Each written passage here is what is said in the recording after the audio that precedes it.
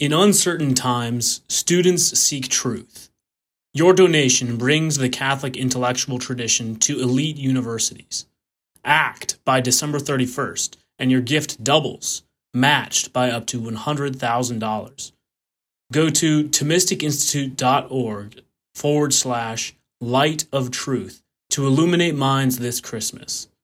That's thomisticinstitute.org/light of truth.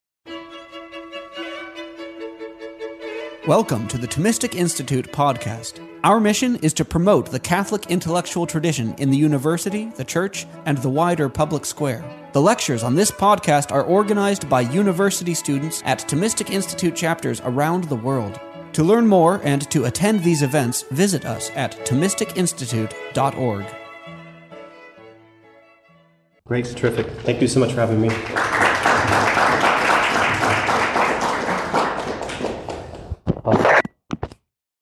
So I understand that one of the themes of the topics that you're engaging and thinking about is artificial intelligence, AI.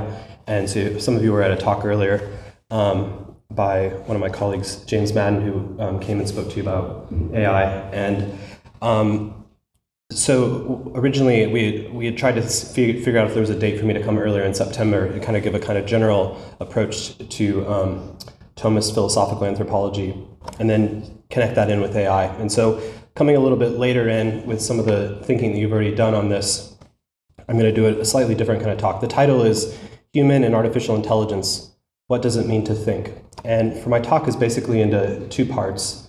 One of the things I think is challenging for this topic is to do the kind of really sophisticated, detailed kind of arguments about the difference between human intelligence and artificial intelligence really presupposes someone knows quite a bit about both. And so you have to know quite a bit about programming and computing and things like that. Since I don't have that competency, I'm not going to come and try to give a really detailed, rich argument along those lines because I don't have those competencies. So I imagine, to a certain extent, a lot of you, especially if you work in computational theory or if you work in computer science, you know way more about these sorts of things than I do. But I know a few things about humans and human intelligence.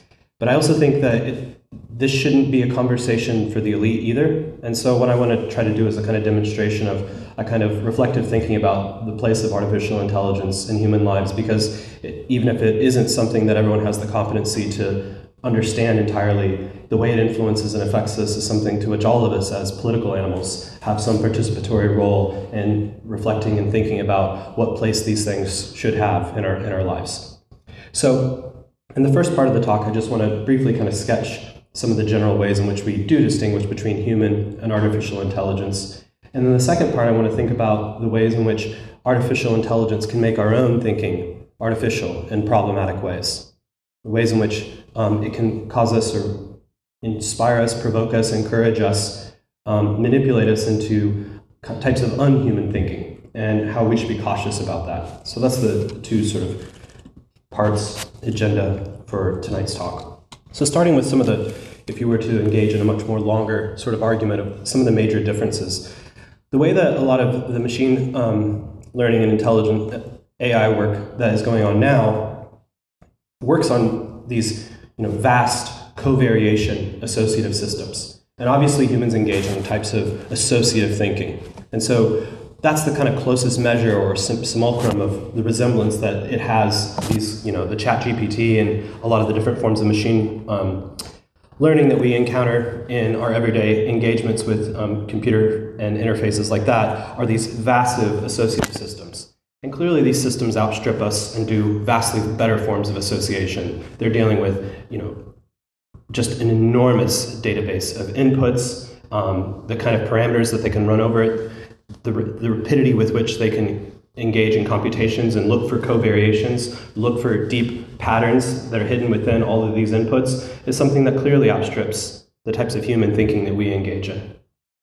But that's part of the contrast between the kind of thinking it does, if we want to ascribe it thinking, if we want to stipulate that as a kind of thinking, as distinct from the thinking we engage in, which kind of classically is thought of as having two characteristics of not just this association, but also features of insight, where we don't actually run through all the variables, where we don't run through and look for all these deep patterns, that we have a kind of insight into the essence or the essential features of things. as well as aspects of reasoning.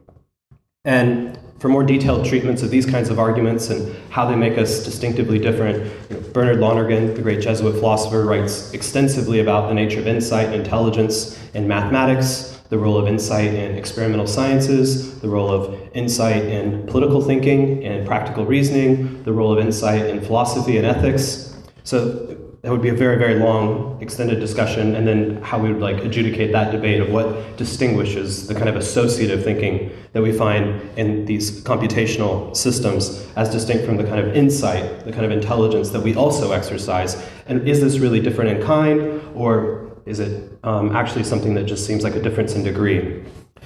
When it comes to the nature of rationality is different, there's certain arguments that have been articulated by James Ross, and more recently in the Thomist circles of Ed Feser and Antonio Ramos Diaz, who've written quite extensively about how reasoning engages and deploys definite, determinate formal structures, so arguments like the role of modus ponens or modus tollens, and that no wholly physical system can actually realize these wholly determinate formal processes, that if they always do it, it's a kind of simulacrum, and it's because we've interpreted them as doing that.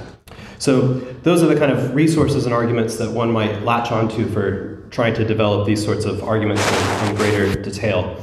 But as I said, I'm not going to spend much time on those kind of contrasts between the kind of how activity of these artificial intelligence systems versus our types of intelligent thinking. What I want to focus more on is thinking about artificial ways that, in some sense, these debates, that they need to happen.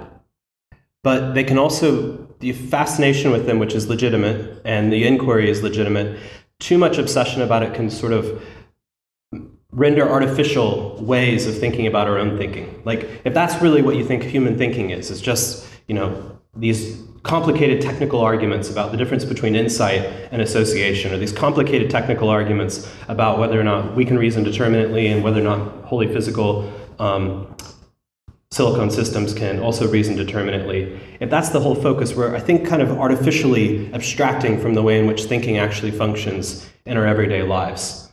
So I have a 1.5-year-old, and the kind of thinking he does is none of those kinds of thinking. Well, maybe he does types of associative thinking, but the thinking of his life is fundamentally oriented towards kinds of thriving and kinds of engagement with objects that fascinate him, that are exciting. It's a kind of very deeply embodied thinking. A kind of thinking that arises and gives rise to different kinds of screams and cries and laughs and giggles, depending on different circumstances of the need for food, for need to be cleaned, the need to just be cuddled, or to sit in my lap or his mother's lap. That's the kind of thinking that he engages in. And I think we can miss out on the way that thinking is going to lead in a kind of developmental trajectory to the kind of thinking that you engage in as a small child, as an adolescent, as a young adult, as someone who's older like me, of someone who's getting into their senescence. Those are very paradigmatic forms of human thinking. And sometimes focusing so much on these debates about the difference between artificial intelligence and human intelligence sort of artificially abstracts us from thinking about those kinds of human thinking. So I want to return the conversation to thinking about that a little bit. And I think that there are others actually in the tech world, and I'm going to be drawing quite a bit tonight on Jaron Lanier's work, who is he's got an interesting title at Microsoft. He is the Microsoft's prime unifying scientist. And he's written quite a bit over the years, books like You Are Not a Gadget, both in September, and quite a bit of the ChatGPT has quite a great number of interviews. So if one of the kind of things to take away from this is that you all go out who haven't watched his videos or read any of his books, that you would go out and check out Jaron Lanier's work, who's, I think, gives a kind of different approach, more humanistic approach, as even he puts it, to this, and that's kind of the similar trajectory that I want to take. One of the things he wants to point out is that AI is a tool, not a creature. It's an artifact. It's a tool that we use. And as he writes in his recent article in The New Yorker, if the new tech isn't true artificial intelligence, then what is it? In my view, the most accurate way to understand what we're building today is as an innovative form of social collaboration. It's a tool. When we recognize it as a tool, a very powerful tool, perhaps the most powerful tool we've created so far aside from language. If it's a tool, we avoid the kind of offloading of responsibility onto it and recognize the responsibility that we have about how we control, how we use, or how we acquiesce to others using these very, very powerful tools. If we don't reify it and treat it as a kind of creature that has types of agency of its own kind of directives and wantings, but rather it's a tool that we or others are using for their intentions and their goals and their pursuits, their manipulations or their contributions to society, I think we can get a better handle on the kind of proper role and a much less sort of artificial approach to thinking about the role of AI in our lives.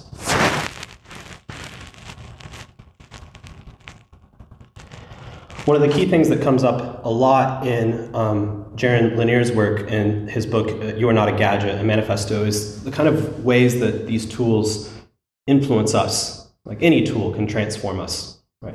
When the crossbow was invented, it ranged a whole number of moral and legal questions about what kind of weapons these should be used and when it would be moral or not moral to use them. Similarly, when the repeating rifle around the middle of the 19th century came about. And these tools always raise new ethical, moral problems for us about how we should use them and how they're transforming the way in which we conduct ourselves with respect to others. So these are sort of perennial questions whenever we introduce or have imposed upon us new technological innovations.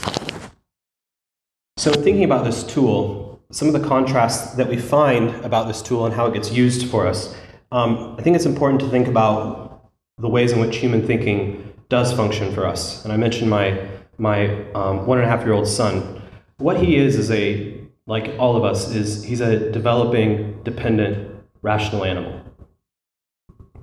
He's a type of animal, an animal that develops. The kind of development, its requirement is very different than the kind of development of a horse. He didn't stand up and start running around within the first few hours of his birth, right? He only started walking about 4 or 5 months ago. He's still far from maturity, very, very far from maturity.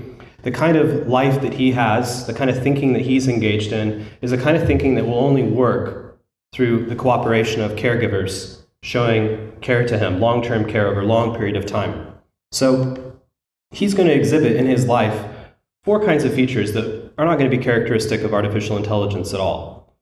His life is going to be one that's transformed by the role that tools like AI have in his life, by the kind of choices and decisions made by his parents, by his peers, by his growing adolescent interest in these objects, and how those tools factor into his life.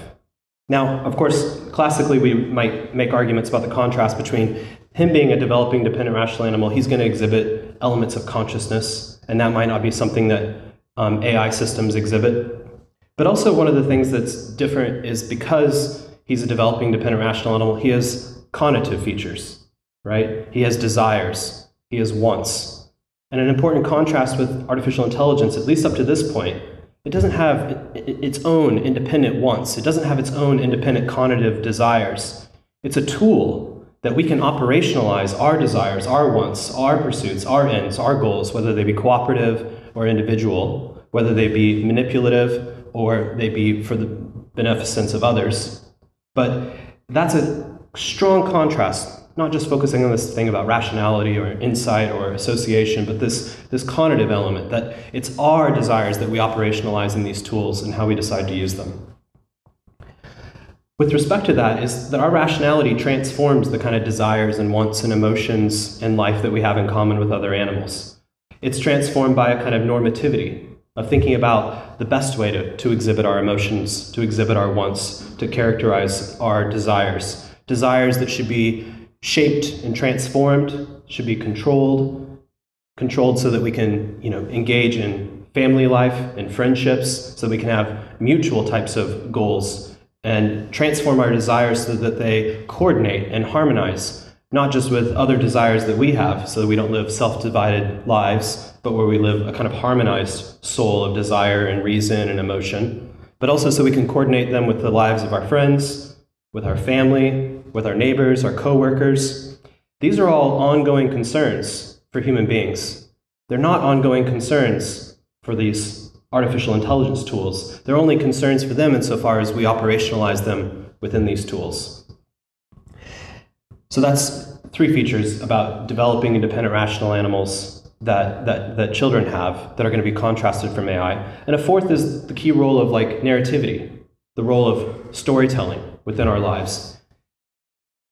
There might be a story that we tell, just as Lanier will tell us stories about his work at Atari, his work in developing early virtual reality. We might tell stories about our making of these machines, and they're indispensable for understanding their place in our lives, just like telling our own stories is indispensable for understanding how our lives are lives that became conscious through the caregiving of others, that gave us a language, that gave us a community, that gave us our values, that gave us those values that we might rebel against, those values that we might come to vindicate or reject.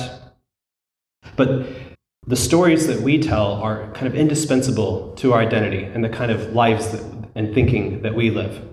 So there's this crucial role of narrativity that functions within how we think about the normativity of our lives, the direction, the wants, and the desires that we have and ought to have, and as they have transformed our conativity, our various desires and pursuits. So those four features, I think, are key features about human thinking that characterize our kind of intelligence, a kind of intelligence that gradually and slowly develops out of those four features that are not shared in common with artificial intelligence systems, but are also crucial for thinking about the way in which artificial intelligence functions as types of tools in our lives. So what I want to focus on in the second half is the way in which we misuse this tool and we begin to offload virtue, rather than actually having virtue be a kind of indispensable feature or aspiration for our lives, the way that virtue provides the kind of shape the story of our lives should have, the type of normativity it should have, the kind of transformation of desires for common goods, for individual goods harmonized with respect to the common goods that we pursue with others. I want to think about the ways in which we allow these tools to sort of offload our responsibility in the realm of virtue. One of the ways that's obviously been an immediate concern within universities is the way in which the liability for corrupting education. So classically, there's three intellectual virtues: the pursuit of intellectual insight, the kind of understanding of primitives, of the types of systematic reasoning, and then wisdom. These are the three kinds of intellectual virtues that we pursue. One of the things that ChatGPT has obviously enabled is incredible production of text, right? I always check the kind of questions that I ask my students to see what kind of answers I can get back, kicked out of it. And as Chomsky has pointed out, this is just a massive plagiarizing system itself. I mean, it itself is drawing on reams and reams of data of already creatively produced material that humans have created, and based on that has pulls together brilliant, I mean, really quite extraordinary pieces of work, but it is a kind of massive imitation, a really sophisticated form of imitation of things that have already been produced, that have all the weights on the machine learning system have been and are continually being improved for producing these sorts of outputs. There's obviously a real concern with the role of this, because already I've heard horror stories about lawyers and others who are actually using this, and then it makes up court cases and these sorts of things, and it's being produced.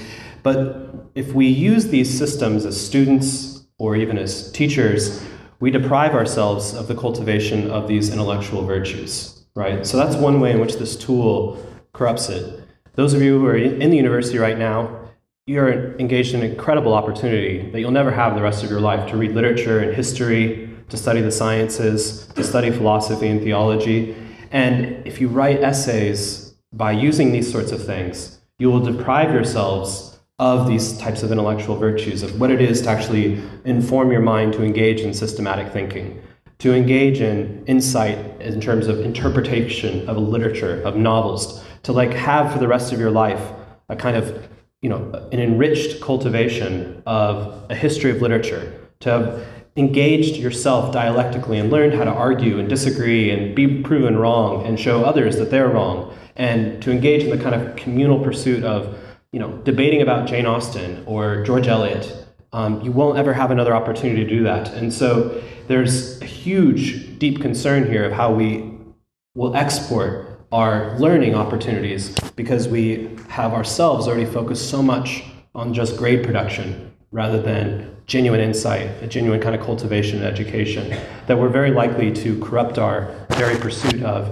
intelligence, of systematic thinking, of trial and error kind of reasoning and dialectical thinking, and a kind of pursuit of wisdom, of trying to understand the ultimate questions of human life by just taking a meaning of life course and then asking ChatGPT to answer the prompts and write an essay that's probably better than the essay you would have produced, but having completely deprived yourself of the process of actually arguing through that and having learned from written a poor essay and how to incrementally improve and write a better essay. So I think there's obviously serious concern. And then when it infects and gets into the way in which people actually engage in practices later on, so people that are writing law briefs by using ChatGPT that just makes up sources, and people begin to even lose the competencies to ever make the judgments and evaluations for what's wrong with these. Secondly, there's also then going to be, and I think probably even more fundamentally, a type of corruption, and here I want to just focus on the four cardinal virtues, the ways in which if we misuse these tools, they are going to corrupt the deployment or the aspiration to acquire the four cardinal virtues. And you could focus in on any of the vices that pertain to any of these in particular, but just focusing on practical wisdom, justice, fortitude, and temperance. Obviously, the way that they corrupt practical wisdom is they corrupt the pursuit of trying to deliberate things and work them out for yourself, right? That you're just using these tools in a kind of compliancy, allowing them to make the decisions for us, rather than ever gaining the competency of knowing actually how to do it. There's already lots of horror stories of people using this to think through relationships, of how they should speak to their boyfriend or girlfriend. There's already advice about how to deal with their children and their adolescents who they can't deal with. And there's going to be more and more a loss of a kind of responsibility, the kind of prudential types of insight, of practical reasoning. But there's also going to be a failure of the kind of seeking counsel. That's a key feature of prudence as well. One of the key elements of prudence is that we engage our friends and we engage our family, that we have communities that will correct us in our truthfulness and our false thoughts, our true and false stories about that aggrandize how we behaved in some situation, or misinterpreted or misrepresented how someone else behaved with respect to us. A key element of prudence is bringing in truthful friends, truthful family members who will correct us in these judgments. And the more and more we start isolating ourselves from them by always just drawing upon these tools, is the more and more we're allowing these tools to actually corrupt our aspiration towards kinds of practical wisdom. In the realm of justice, I've already sort of hinted about it. I mean, there are a range of ways in which it can corrupt our sense of justice, our interest in trying to get to the bottom of what is deserved or not deserved in situations. But we're going to begin cultivating more and more kind of lawyerly AI ethics of just mere compliancy and trying to mitigate risk and responsibility. And more we're going to be offloading that. Well, the algorithm just spit it out. This was the decision. This is the sort of thing to follow. So I just complied with it. So it's going to harm not just on an individual level, which is already bad enough, but institutionally. It's going to influence the way that medical decisions are going to be made, about how energy resources are used, how power grids are run. It's going to, about management of layoffs and of, exporting industries to other places because of financial advantages that can be made. And there's going to be less and less sort of human responsibility and more of the offloading of responsibility to these systems. So there's a really significant way in which we can allow these tools, especially when we reify them as creatures, to remove the role of justice and having a real recognition for judgments of what is due and our own responsibility involved. When it comes to fortitude or courage, it's, I think, also going to mitigate. These tools are likely to leave us unwilling to stand up in these difficult decisions, unwilling to make evaluations for ourselves. So we need to figure out ways to use these tools, because they will probably help us with medical diagnoses. They probably really will often provide us with insights when it comes to law and provide us these a range of different areas that they're going to clearly be very useful tools. But we're going to need to be able to have the courage to sort of stand up and make evaluations sometimes when they're in error, right? That we have this correlated sense of justice with the courage to actually stand up and oppose them. And that's going to become more and more difficult, I think, as time goes on and these systems become perfected, when they become even more institutionalized, when the policies that are made basically in virtue of what the outputs are of these systems, rather than when the human factor is thought to be so, the tendency for human error is thought to be sort of outstripping versus the not such a great tendency for error in these systems. And then, of course, with respect to temperance, there's the ongoing role of self-control. And to what extent do we really have control over these tools and their place in our lives? And some of these systems have been developing ways that can kind of nudge us and gesture us more towards virtue, right? There's already been in the tech world something of a revolution of recognizing that, they're hiring lots of psychologists and neuroscientists to help them design these tools to basically get people addicted. And now they're trying to, pull back this sort of biasing towards vice and now trying to nudge towards virtue. There's all sorts of ways, if you want to take control of these systems in your lives, that you can set them on, do not disturb, where you can shut them off, or you can exclude them. And I think more and more that we're able to gain prudential, self-reflective control and exercise temperance, both individually, institutionally, and recognize that the inevitabilism that's sort of preached about these technological interlopers, these technological interventions, that a kind of temperance of actually, gaining self-control, having the type of courage to stand up and say, why would our institution operationalize this as across the institutional policy? What is the justice of this? Why are we, offloading all of our decision making to this in this particular area? What are the kind of checks and balances? So there's a way in which we can deploy the cardinal virtues in the kind of harmony to use these tools appropriately. But there's also all these ways in which we acquiesce to their sort of corrupting of our aspirations for the cardinal virtues within our lives. And the final point connecting these is, thinking about the common good and the role of this technology within our lives. So common goods are crucial for us as rational animals. As rational animals, developing dependent rational animals, we're also political animals. That means we need to engage in types of participatory deliberations about things that are shared goods, things that are aggregate goods or collective goods, how they bear upon different individual goods, how individual goods and common goods are not meant to be in conflict, but they're meant to be in coordination, that common goods should enable individual goods and not in a kind of totalitarian way infringe upon them, undermine them, undercut them. And so to think about common goods and these tools, we need to think, to what extent do we have shared deliberation about their interloping and interventions in our lives? To what degree do we have and can we have shared decisions and executions and enjoyments of these common goods? And one key mark about common goods is having solidarity, having a common mind about how we arrived at the decision that we should have something that we're sharing. That affects us all. How have we all agreed to the decision to implement certain things that affect us all?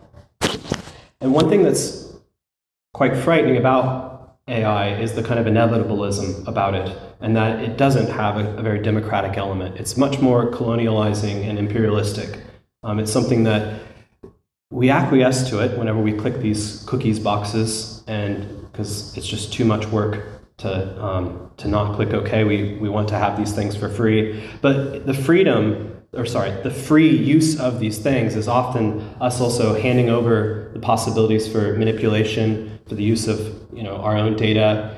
And one of the things that Jaron Lanier has focused quite a bit on is data dignity, and trying to think not so much about how states and large political entities could try to set policy on this, but how there could be a much more kind of grassroots approach to thinking about how to set internal policies and how these systems are built. And so there is a real worry, I think, about the role that transnational corporations might play in imposing this upon us without any kind of solidarity, where we didn't actually come to common mind. There was no sort of democratic process about how this got institutionalized across the nation, across various institutions that we're a part of. So this will, I think, be an ongoing concern, especially when you consider the massive possibility for the transformation of jobs, that accounting jobs, jobs in law, jobs in even creative areas, right? SAG has had this huge strike, thank you, has had this huge strike about, the use of intellectual property and the way in which, the creativity of these future scripts. It's probably not very hard for AI to write another bad Marvel movie. We don't really need many more bad Marvel movies, but perhaps, the outcome of this is that we might actually start producing movies again, films again, rather than just things that AI could produce. But there is a real, I think, concern here about the way in which a lot of jobs are going to be lost to these systems, and should we allow those things to happen, and that this is just going to be imposed upon us in vast kinds of jobs, and our industries are going to be completely transformed in the next few decades by these systems. And so a real concern about justice and the common good here, about how might we think more constructively about a kind of democratic process that would be involved, is going to be, I think, crucial. And I think, unfortunately, the kind of inevitabilism makes us pessimistic about the possibilities for that it's very unlikely that this is actually going to be something that we have a shared vision to play a role in, that it's much more likely something that's going to be imposed upon us. But I think it's very key, again, to recognize that that's because these tools are being imposed upon us, not because it itself is a creature that has these sorts of desires, that is seeking and pursuing these sorts of ends. So I hope that this has been at least provoking of a number of different kinds of ideas, questions, problems, concerns. It's probably only in the kind of local institutions that we work within, that we will be living our lives within, that we can actually affect much change in how these sorts of tools are deployed and operationalized. But it's important to have the kind of fortitude to think of like what it would be to stand up and actually speak to these issues in those sites of institutions that one is involved in. Sometimes being a bit of a critic or a contrarian to the kind of inevitabilism that is often deployed, and sort of why we have to institutionalize some of these tools. I haven't, as I said in the first part, just sort of sketched the kind of classical ways in which people tend to contrast types of thinking that's human versus artificial intelligence, focusing on AI being just a kind of associative system, but whereas human intelligence isn't just association, but types of insight and types of reasoning. But I also wanted to draw attention to the way that's kind of an artificial account of human thinking, that human thinking is much more about conscious, conative, it has desires, it has ends, it has intentions, it has purposes, but also that those purposes should be shaped in a normative way, that there are real constraints on what's good and what's not good, about what's true for us, what's false, and ways in which that gets integrated into the narratives, the stories that we tell. That storytelling and narratives are indispensable for normativity and thinking about our desires and how our lives are functioning together. And the second part, what I want to look at is this really key point that it's not a creature, it's a tool. It's a tool that we can use for good, but it's also a tool that we're very likely and have a strong liability to being corrupted. And so I wanted to run through the four cardinal virtues and think about the theoretical virtues of intelligence and wisdom and reasoning, and the ways in which these tools can corrupt, but also ways in which they could be extraordinarily beneficial, that they can enrich us if we aspire to use them in virtuous ways. All right, so thank you.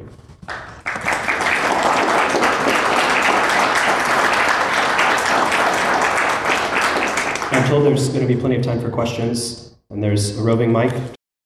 Yeah, thank you for, oh my gosh, this is loud. Thank you for coming, by the way, and I apologize if you answered this question that I'm going to ask, before. I was in the bathroom, so I don't know, but I'm a nursing student, and I think in, the last Thomas Institute talk that we had, we talked briefly about, using artificial intelligence like in healthcare and something about like care robots or something like that. So I wanted to get your take on this, like on how like artificial intelligence, like if it will ever like take over some aspect of healthcare or something like that. I just wanted to get your take on it. Yeah, given that you have an institution here that has specialists in this topic, I'm sure that people here know a lot more about this than I do, especially the specifics of the medical bioethics integration there. I mean, I think that it's clear already that artificial intelligence is going to be, and it is already useful for diagnoses, but we wouldn't want to offload all of kind of medical diagnoses to these systems, where in which the physicians no longer have the competencies to actually make these evaluations and judgments for themselves. So there's a way in which we can have the tool that can enrich already the set of competencies we have versus having the tool and leaning on it so much that we never actually gain the kind of competencies to know how to evaluate its proper and ill-formed or its errors and the kind of errors and judgments conclusions that they sometimes might arrive at. When it comes to the care robots, I think that was the kind of the real key point for you is that you're in nursing and what about these sorts of things? Personally, please go ahead. Personally, for me, like whenever I take care of patients in the hospital, like whenever they need advice on something, or whether they have a question, like depending on what it is, like I rely a lot on like my personal background in a way and like my experiences, and I tell them like, hey, like this is how I kind of got through this, and this is how you can get through it too. So my question is like, kind of with ChatGPT, like it just generates like a lot of answers to that. So do you think there could be like some sort of, sorry, I had this question in my head and I forgot where I was going with it, but yeah, just kind of like, will that replace, like the advice giving part in diagnoses and all of that? Yeah, so I mean, one of the key things about care is that it's human care for other humans. And the objection you might raise against what I said about prudence or practical reasoning is that these systems can actually often come up with a better decision than oneself might come up with. And that why shouldn't, if part of morality is having the right decisions and knowing what is the right and the wrong, why shouldn't we just rely on these sorts of systems? But one of the key things about the aspiration of virtue, that human flourishing is constituted by the aspiration of virtue, is that we deprive ourselves of aspiring towards that kind of excellence, that kind of harmonization and self-transformation. And one of the ways in which people have historically transformed themselves is dealing with life and death, and dealing with family and friends in life and death situations. And the more and more we've isolated children from grandparents, the more and more that we've allowed family members not to die in sort of like hospice situations at home, the more and more we've kind of alienated death and an understanding of death and its role within humans' lives. And so I think, the sharing of stories, the kind of learning of stories, the kind of experiencing of stories, the kind of bedside manner that nurses are going to gain and that they're going to be able to communicate. And some of them, become embittered and they become poor nurses because of that, but many of them don't aspire to that. Many of them aspire to a kind of excellence in their job and as a kind of vocation for them. And so I think that we would start depriving patients of that kind of care, the genuine kind of care of a human being that's taking care of them, but also what it does for nurses as well, that the kind of what it would be depriving of a nurse of, the kind of experience. And so, I mean, I think there's a much longer kind of argument that one would have to have on this, but just sort of focusing on the key points that I was making about the kind of indispensable role of having humans, having other human interactions with each other, and having this sort of these kinds of connections, I think, are going to be crucial for thinking about the nature of justice, the nature of kinds of common goods. Alcindor MacIntyre, in his book Dependent Rational Animals, calls these types of networks of giving and receiving, and how indispensable these are to thinking about human flourishing and what it is to be dependent rational animals.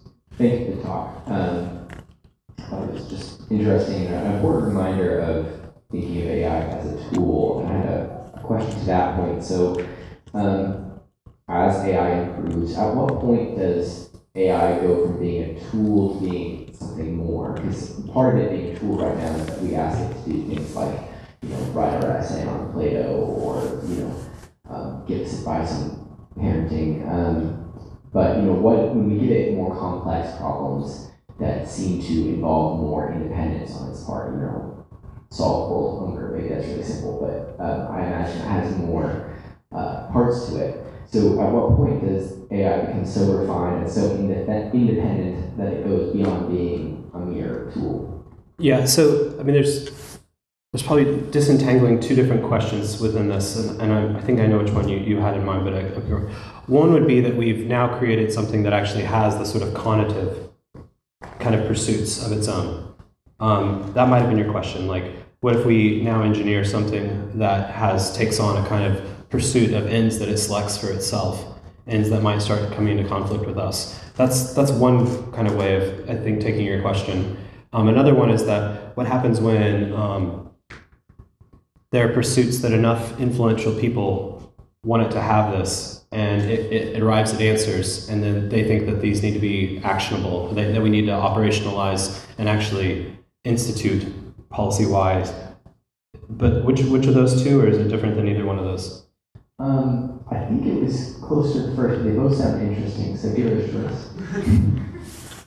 Well, the second one, I think, is always going to be complicated by the fact that there are already conflicting conceptions of rational normativity, right? And so we're going to operationalize those into the programs one way or the other.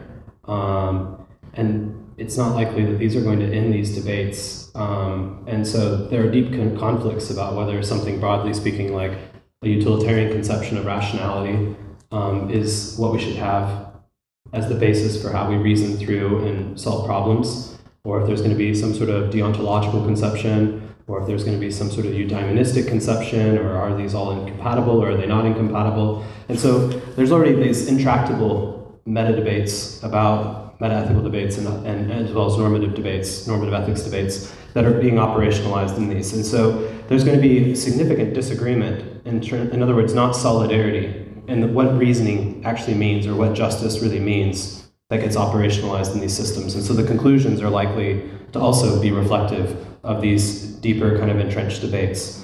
And so unless you're saying that somehow this is, becoming a philosophical system that can then solve philosophical debates and then justify its use there. But if it's a genuine philosophical system, it's always something that can be philosophically objected to as well. And so it's not really going to transcend that. But as for the agency system, I don't see anything in principle as to why those systems couldn't develop something like ends and pursuits.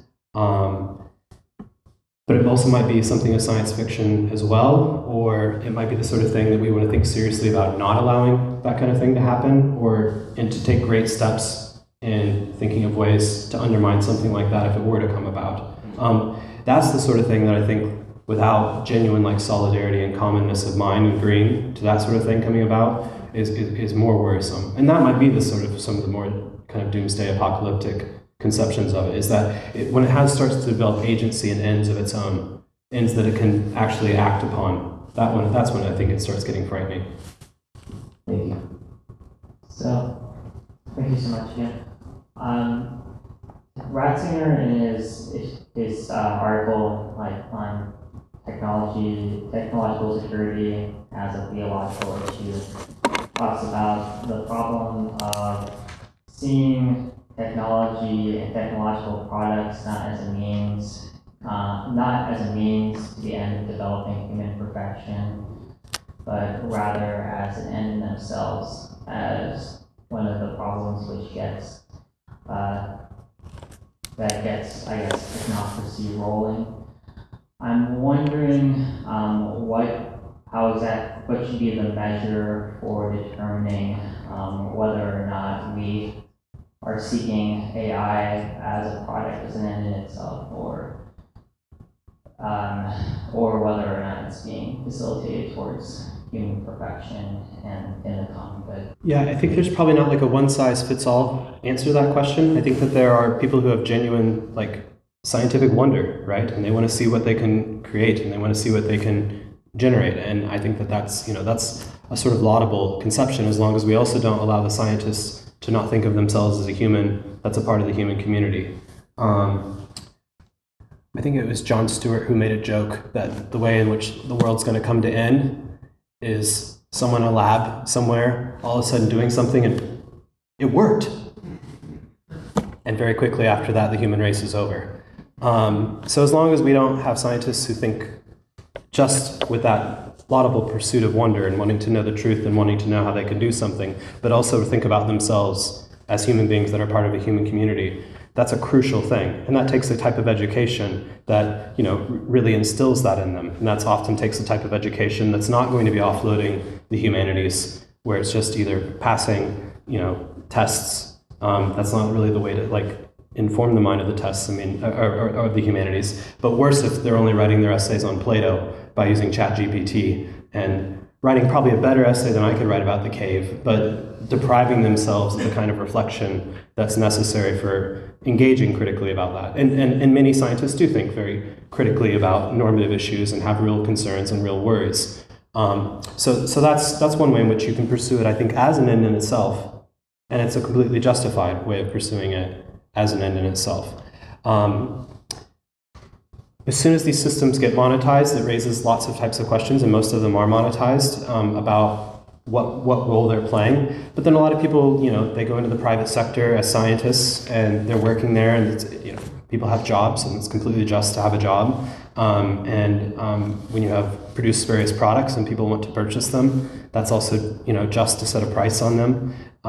So it's a tricky question. I don't think that we should allow ourselves to think that there's a straightforward answer. Part of it's going to be reflecting on the way in which we're using this. Am I using this and deploying this because I'm trying to manipulate a number of people, or am I using this in a way that's trying to contribute to human flourishing? If it's trying to contribute to human flourishing, are there other people that are also involved in the process of deliberating and deciding and executing this? Are they taking responsibility, or are they just being compliant with what the outcomes of the systems are? So I think those are the kind of questions that have to be asked to think through. Is this an end in itself, and is it a problematic end in itself? And then if it is a means, what are appropriate means and what are not? So I was thinking one day, how we have partial limitations as humans, and the fact that we only know conditions. But the idea we can't even imagine infinity in the purest form. Even when we try to imagine infinity, it is still a conditional number. It's still finite in our minds. I was wondering, since AI is developed by humans, if AI is able to surpass these conditions of humanity, and whether these AI implications and technologies are able to still have these boundaries of human limitations like we see today in our own minds. Would AI be able to break the bounds of the human mind, even though we have created this idea of AI? Yeah, so I think probably some of the tests here would be, so this kind of goes to the first part of the talk that I said I don't really have the competencies to spell out in detail a rigorous defense of the view. So the argument I mentioned that comes from James Ross, which has been developed a lot by my colleague Antonio Ramos Diaz, who does work on philosophy of computation and these sorts of things.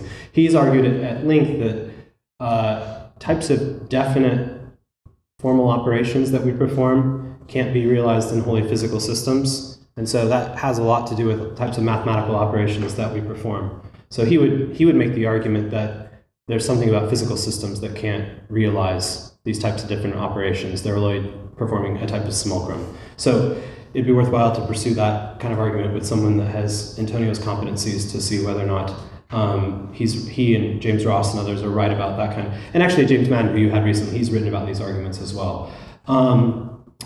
I think some of the tests, though, you might have are if we had real breakthroughs in theoretical physics or real breakthroughs in psychology or neuroscience that were not just drawing upon vast amounts of data that we already had, but genuine insights that weren't just imitations or bringing together and finding hidden variables, but real genuine insights in these areas that were produced by these artificial intelligence systems. That would be ways that would show that it had actually, in fact, outstripped types of human insight and actually had kinds of human insight. But I think probably part of my argument too would be that I think that those things, it'd be a longer argument, that they're inextricably tied up with the connotivity I mentioned before. That there's something about agency and intention of the pursuit of purposes and tied to a sense of wonder that I think insight is bound up with. But that's just sort of, that would take longer to argue that. And I think that one thing that might undermine that claim would be examples like I just mentioned. So, right, if like the breakthroughs in cosmology in the next few decades, which are definitely going to use AI systems. If there are any breakthroughs in fundamental physics in the next 2 or 3 decades, 4 decades, 5 decades, obviously they're going to be deploying artificial intelligence systems to arrive at that. But is the actual insight, the kind of insight like Newton and Einstein gained, or if they can achieve those kinds of insights, that will be something that I think completely shows that whether or not they transcend the human intelligence, they actually are achieving a kind of insight that's like humans. Thank you very much. Coming back to this idea of AI as a tool, which I think we would say, at least right now, that's the maximum capacity for it. The issue of prudence, it seems to me AI is very consequentialist in its own right. That's why it's there to produce something for us. When we get to the issue of prudence, I think there's sort of 2 ways to approach it. There's regulation, which is a whole other question of what the government or some other agency should do. But then there's also formation in the proper use of it. So I'd love to just hear your thoughts on what kind of formation we ought to be considering before deploying AI across the board. I think, for example, like doctors, right? They've got 4 years of medical school before they can cut you open and give you these pills, which are beneficial, but could also do serious harm. So just be curious if you've had any thoughts on what type of formation we should be employing before we deploy AI. Yeah, it's an excellent question. I think that some people involved in like early child development and education probably would have a lot more to say about this. So what I would say is more anecdotal based on things that I know that are being implemented at schools and things like that is making sure that the kind of traditional competencies that we've been able to achieve without using these tools are, ensured such that we aren't actually, again, offloading all these skills or allowing these systems to sort of infiltrate or interlope and cause impediments. And I mean, the data that's been coming out, there was a new report even a month or 2 ago about the use of screens and systems on children development. And it's just, it's terrifying how bad it has, like the kind of long-term influence, the types of social anxieties that children have from being involved too much on types of social media, social networks, to just the kind of addictive potential that these things have. So obviously like types of temperance, but a lot of like parents being more actively involved and not just, trying to offload everything to teachers, returning to types of active community involvement. So I realize this is kind of like punting, it is punting. But I think this is like a very serious question and a very challenging one. I think that you're quite right that we need to think more seriously about the kind of formation, and there's a lot of good data that can be used for helping us to think about those decisions. And I think the kind of inevitable push to having laptops in front of every single kid, these initiatives and these funding for this is very short-sighted, and it wasn't the best kinds of policies that should have been developed. And we need to think much more, I think, critically about the kind of making sure that we aren't depriving them of certain kinds of formation. And that's why, again, like because of ChatGPT, you are finding more of these places are waking up and institutionally setting policies of not having computers in rooms or having them, disconnected, to making sure that people are actually learning to write, that they're learning to actually think in their writing and these activities. So the whole gist of my talk is that, in cultivating the cardinal virtues and thinking about them, we need to think much more about how the formation is going to be involved in the people that use these tools in the appropriate kinds of ways. Can I take like 1 or 2 more questions? Okay, so you mentioned that AI has the capability to write bad and horrible movies, and that this might inspire us to write better movies. So my question is, what's fundamentally human about creativity, and can AI help us to reflect upon this? I mean, one of the things that it does disclose is how crucial, it's not as if we didn't know that association was really deeply involved in human creativity. This This is something that's always been the case and recognized especially in painting and music. And so AI definitely shows how if you have a database and a deep comparative covariation kinds of system that can make associations, you can produce images, you can produce music, and you can produce text, word, that is incredibly creative in nature, right? But the originality of it comes from the type of covariation, the type of association, and the kind of cleverness of the prompt, right? I mean, we're the ones setting the weights in some sense by giving the kind of prompts that it has. So I think that's one way in which it was known already that association played a huge factor in human creativity, but I think that this shows you what happens if you have just such a deep web of associations, that if you combine it with the kind of insight and evaluation that is also integral to human creativity, that you can produce all these incredible things, both things that are like, hilarious, but also things that are quite terrifying for the kind of disinformation, as well as things that are quite lovely and quite beautiful. So there's room for the good, the bad, and the ugly in the kind of creativity of what we can deploy these systems for. But of course, the thing that a lot of people are worried about is the kind of imagery. I mean, just think right now, I have actually looked at, with the conflicts that are going on right now in the Middle East, the kind of escalating violence that can occur if people are producing images that are just not true, producing video or things like that. You can just imagine how fast things happen in the real world, and if you're just producing things that are just, and how you can ever track that down in real world time that's required for making crucial military judgments is quite terrifying, actually. So yeah, it's a great question, and I hope I kind of danced around the right kind of gesturing at the right direction, that association is a key thing of creativity, but also there's this element of evaluation and insight as well, and that gets played into the prompt often of what we're trying to generate, and then the association draws on a huge data stream to make these sort of original images. Yeah, the Marvel thing was kind of a bad joke. If I can ask a follow-up, I guess, do you think that this reflection upon what is human about creativity will actually push an improvement in creativity? Will we offload the, popular fiction, popular media onto AI?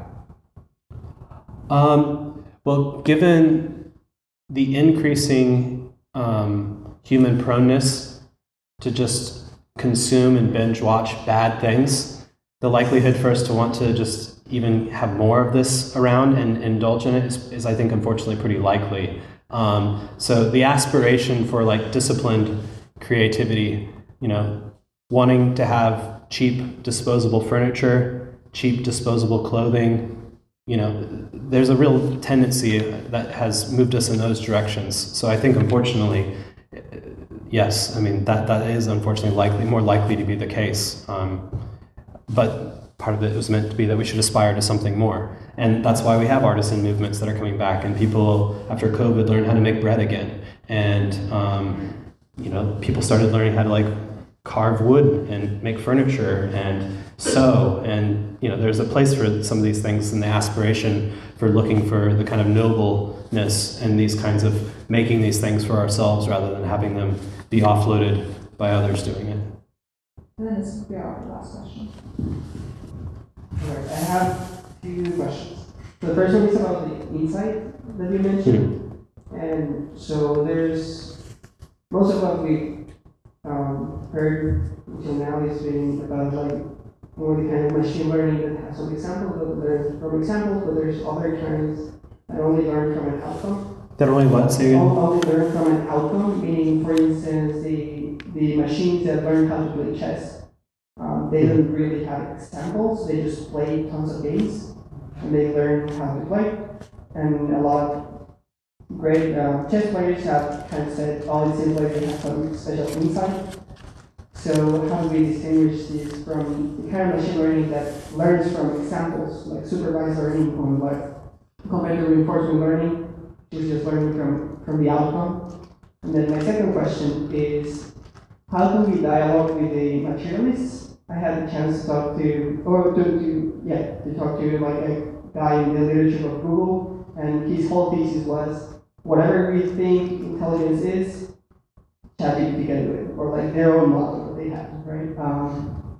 And at some point he mentions like, unless we pose something weird like a soul or qualia, I'm like, okay, it seems like you're speaking two different languages. So how can we reach that? Yeah, so those I think fell within the territory in the first part of the talk that I was sort of setting off limits for myself due to lack of competency. I don't think I know enough about the machine learning systems that you were referring to that are outcome-based, that are what the argument is there for why it's thought that this is sort of an insight. Was that the point that it's, I mean, that sounds to me like a closed system and a closed set of parameters, and then it just can master that. And it's not really clear why there's, it seems that it's more like insight, it would look like in like the systems of like the AlphaGo, and because that much more resembles a kind of open system in the way that chess is much more restricted, I would think. And my understanding is that it was thought of much more of an achievement when the AlphaGo had the victories over the human competitors, just because it thought it was sort of an endless open system. But I could be misunderstanding, but I think that I'm going to punt on this, but the issue comes down to whether or not human insight and intelligence is anything more than just discovering deep patterns without like running through every single association. So is insight just an association? So but it's an association that works on like minimal data and is open and can find the hidden variables. But yet there's no difference in kind from a system that does it by running through every single variable and finding the deep pattern that way. So that would be what the crux of the argument I would take it to be, is the disagreement between if there's a sense of insight that's not the same as just association. And as I punted on that one right at the beginning of the talk for someone else to carry out that sort of argument. And the second one was, I'm not, this particular approach that I was taking isn't really trying to be like materialist versus people who believe in the immaterial or something like that. It was meant to be more at the level of what do we mean by reasoning, and what do we mean by like normativity, and how is reasoning constituted by types of rational and ethical normativity. And I think that you can't abstract those from what human thinking is and from what human intelligence is. And it's not clear to me that you can understand that apart from cognitivity, as I was saying, like the kind of agency and desires and things that we have of that sort. And so until these systems start doing that, they're just going to be imitating the kind of reasoning and drawing on the data of what humans have otherwise done, but it's not going to be like acting on it or pursuing various goals. So, I mean, they're right that they might be able to like imitate all these types of reasoning and, you know, what would be the best thing for me to do with my girlfriend under these circumstances, and, you know, we've known each other for this long, and this is the story that I have, and, you know, it might even come up with a better decision than the person actually ends up making. But if it doesn't have this goals of its own, and if it's not like actually like cognitive, and if it's not normative, it still seems that it's radically different in kind from what the human is. But maybe I'm missing the gist of the question, the second one. Well, let's say you could program some purpose or some.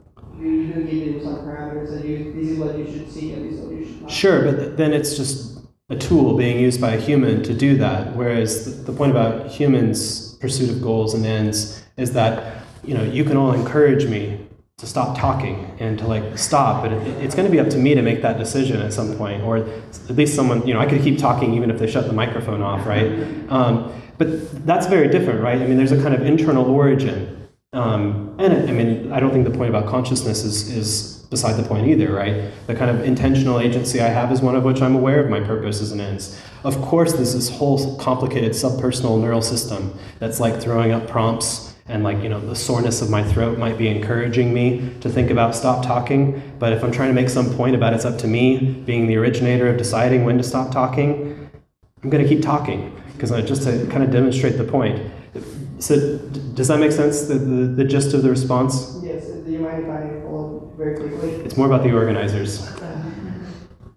They're very generous. They're very, very generous.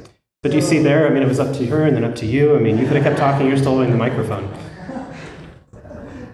So I guess what I'm thinking is maybe it is programmed like maximize pleasure and minimize pain, and from that it learns virtues. It learns what you should like practical wisdom, what you should and what you should not do to maximize pleasure and minimize pain.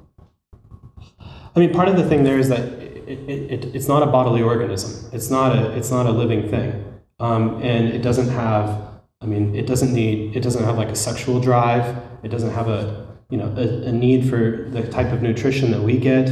There's not going to be ethical questions for a bit, or the same kind of ethical questions about how it gets nutrition from some kinds of critters and not other kinds of critters, and under what circumstances it gets them. And the virtues aren't independent from being an animal, right? They're part of a transformation of a set of complexes of us that are often driven in competing directions, right? We have a range of desires that are pulling us in different ways. And part of the idea of the virtues is bringing about a harmony of soul, a harmonization of all these different capacities, and not just an internal harmony, harmonizing myself with respect to the common goods of others. I mean, why would you want to make a system that imitated all of that to that degree? But it would, at that point in time, it would start looking like it would, it'd become like a biological thing. It wouldn't be this silicon-based thing anymore. And like, it's getting pretty far away from, it just really is just trying to create something like us. But I don't really quite get the point there. And it's certainly like worlds away from anything we actually have right now. And also kind of worlds away from like why this might be useful and why we might want to produce it. Does that answer the question of like how far away it is from even thinking about why the virtues would be needed? If it was a thing that did gain agency, the cardinal virtues for it would be quite different.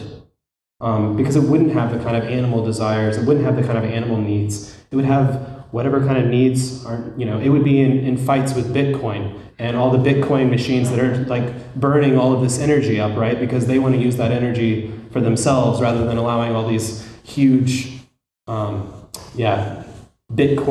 what's the correct word for it? Whatever. What? Mining, Bitcoin mining, right? That they would be engaged in like territorial and energy debates with these sorts of systems. But then the virtues for them would look very, very differently if they were to gain that kind of agency. It wouldn't be the same kind of virtues that we have. It wouldn't have virtues of celibacy. It wouldn't have virtues of chastity and abstinence, and it wouldn't have these kinds of virtues. So thank you again, sir. Thank you.